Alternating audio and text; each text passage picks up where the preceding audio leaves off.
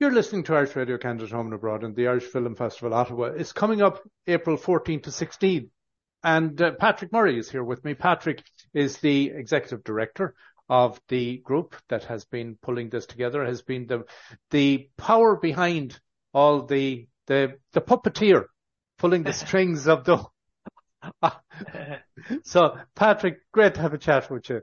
And congratulations on another film festival. And this one is not virtual. This is on the screen and in the... What was it we used to say? We used to have to go and sit in the gods. Yes. Up in the balcony. Yeah.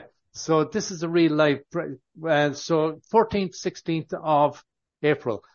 That's right. 3 days of film in person. Would you have, if you were to say that there's a theme, have you any theme for this year or anything like that?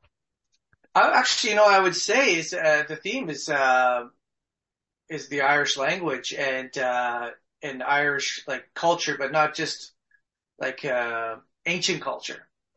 Between the language as well as the children's film Wolfwalkers, which is an Irish legend about kind of people who can change into animals. In this case, a little girl can change into a wolf and befriends somebody whose dad's job is to kill those wolves, and then plus the 3 Irish language films. So it's very kind of going back to the roots. Given that you are, and I said this with the greatest of respect, given that you are not Irish born. Nope. 3 Irish language films out of 6. Yeah. How did you come to a decision that you would put Irish language films on the screen? Well, that's a good question. And I was remarking on that with my fellow co-founders, is that when we started this, we wanted a mandate of trying to get at least 1 Irish film in every year. And that was a struggle at times. And it just happened this year. It all came together. Whatever it is that TG Cahir has been doing to improve the quality of the films, it's working. And suddenly, just by simple merit-based selection, we suddenly realized, hey, we have 3 films in the Irish language, and all of them they're there because we think these are 3 top films that fit our program that we think our audiences are going to love, and they're different too. They're all different. One's The Quiet Girl, of course, everyone's heard of that one. It's a drama. And then you have Rosie and Frank, which is more of a comedy, and then Tarek, which is a feel-good sporting story and female empowerment film, but primarily a sporting story in this gorgeous setting in off the coast of Kerry. Yeah, and when you mention how the efforts that have been put in by TG Cahir and the Irish Film Board as well, that has paid off to the point where The Quiet Girl and Colleen Keown actually got nominated for Oscars. They did with for the best foreign language, which is not easy because, as you know, there's over 100 countries out there. They're all submitting.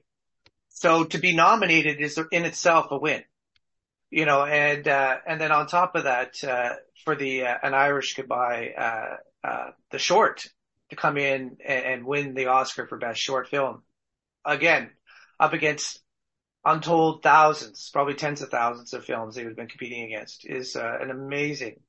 But in particular, of course, the Irish language, Quiet Girl, it's an amazing feat. So to have 2 Oscar nominees and 1 Oscar winner on the roster on the show. Actually 2. Wolfwalkers was a nominee in its year. It's a little bit of an older film, but okay. So 50%, 50% is not bad. Oh, not bad at all. Not bad, as you say, in the global film world. That's not bad at all. Yeah. No. So Patrick, from a film festival perspective, I know you've had a few years where you had hybrid and everything else. How does it feel to be getting back into a room with the projector going? Oh, it feels great. We did it a hybrid last year, but it really felt like 1 foot in the door, 1 foot out of the door. And it was just really amazing it feels much better to just kind of proverbially pin our ears back and go back to focusing on an in-person event, doing what we were doing so well. The whole team was doing such a great job before COVID and building momentum with people coming out both inside as well as outside the Irish community. That's important for us. We don't want it to feel like an insular event. This is top, excellent quality films that we want. That's for everybody to enjoy, regardless of your affiliation, what community you're from. And we're excited that we're back to doing that again. I know you've moved from one location to another in the Arts Court down there, but so That's right. Seating wise, how many can you now accommodate? So yes, we moved down the hallway for all but two of the films. Yes, we're just down the hallway at the Alma Duncan Salon. So we've moved up from about 170 seats to 235 seats. Okay. And the big difference is this is a proper, theater size screen, a proper theater projection system. So it's the same as going to the Cineplex. So, but the important message here is even though it's 235 seats, it's only 235 seats. That's right. It's only one screening. Yes. So if you want to get to that screening, you may or may not, if you turn up on the day, you might find you're disappointed, and there'll be a lot of advantages to pre-purchasing your tickets. Absolutely. I say that, I think that is absolutely imperative that you do that, especially considering we've kept the pricing, thanks to support from, the Embassy of Ireland and, Culture Ireland and the, Irish Film Institute. We can actually offer these films at a very reasonable price. I mean, single tickets are $10, but you can get a 3-pack of films, for $25, which you can actually use all for the same film if you want. We keep it nice and relaxed like that.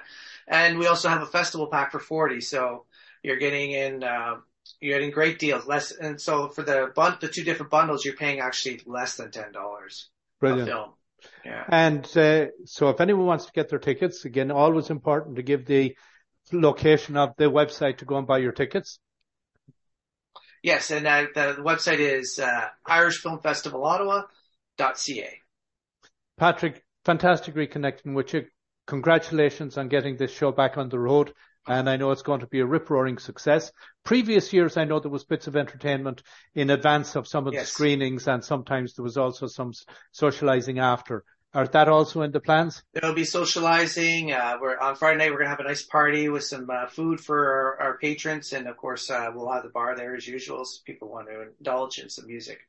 And I know you will have some Q&As, virtual with some of the people involved in some of the movies as well. So again, a very full program and not to be missed.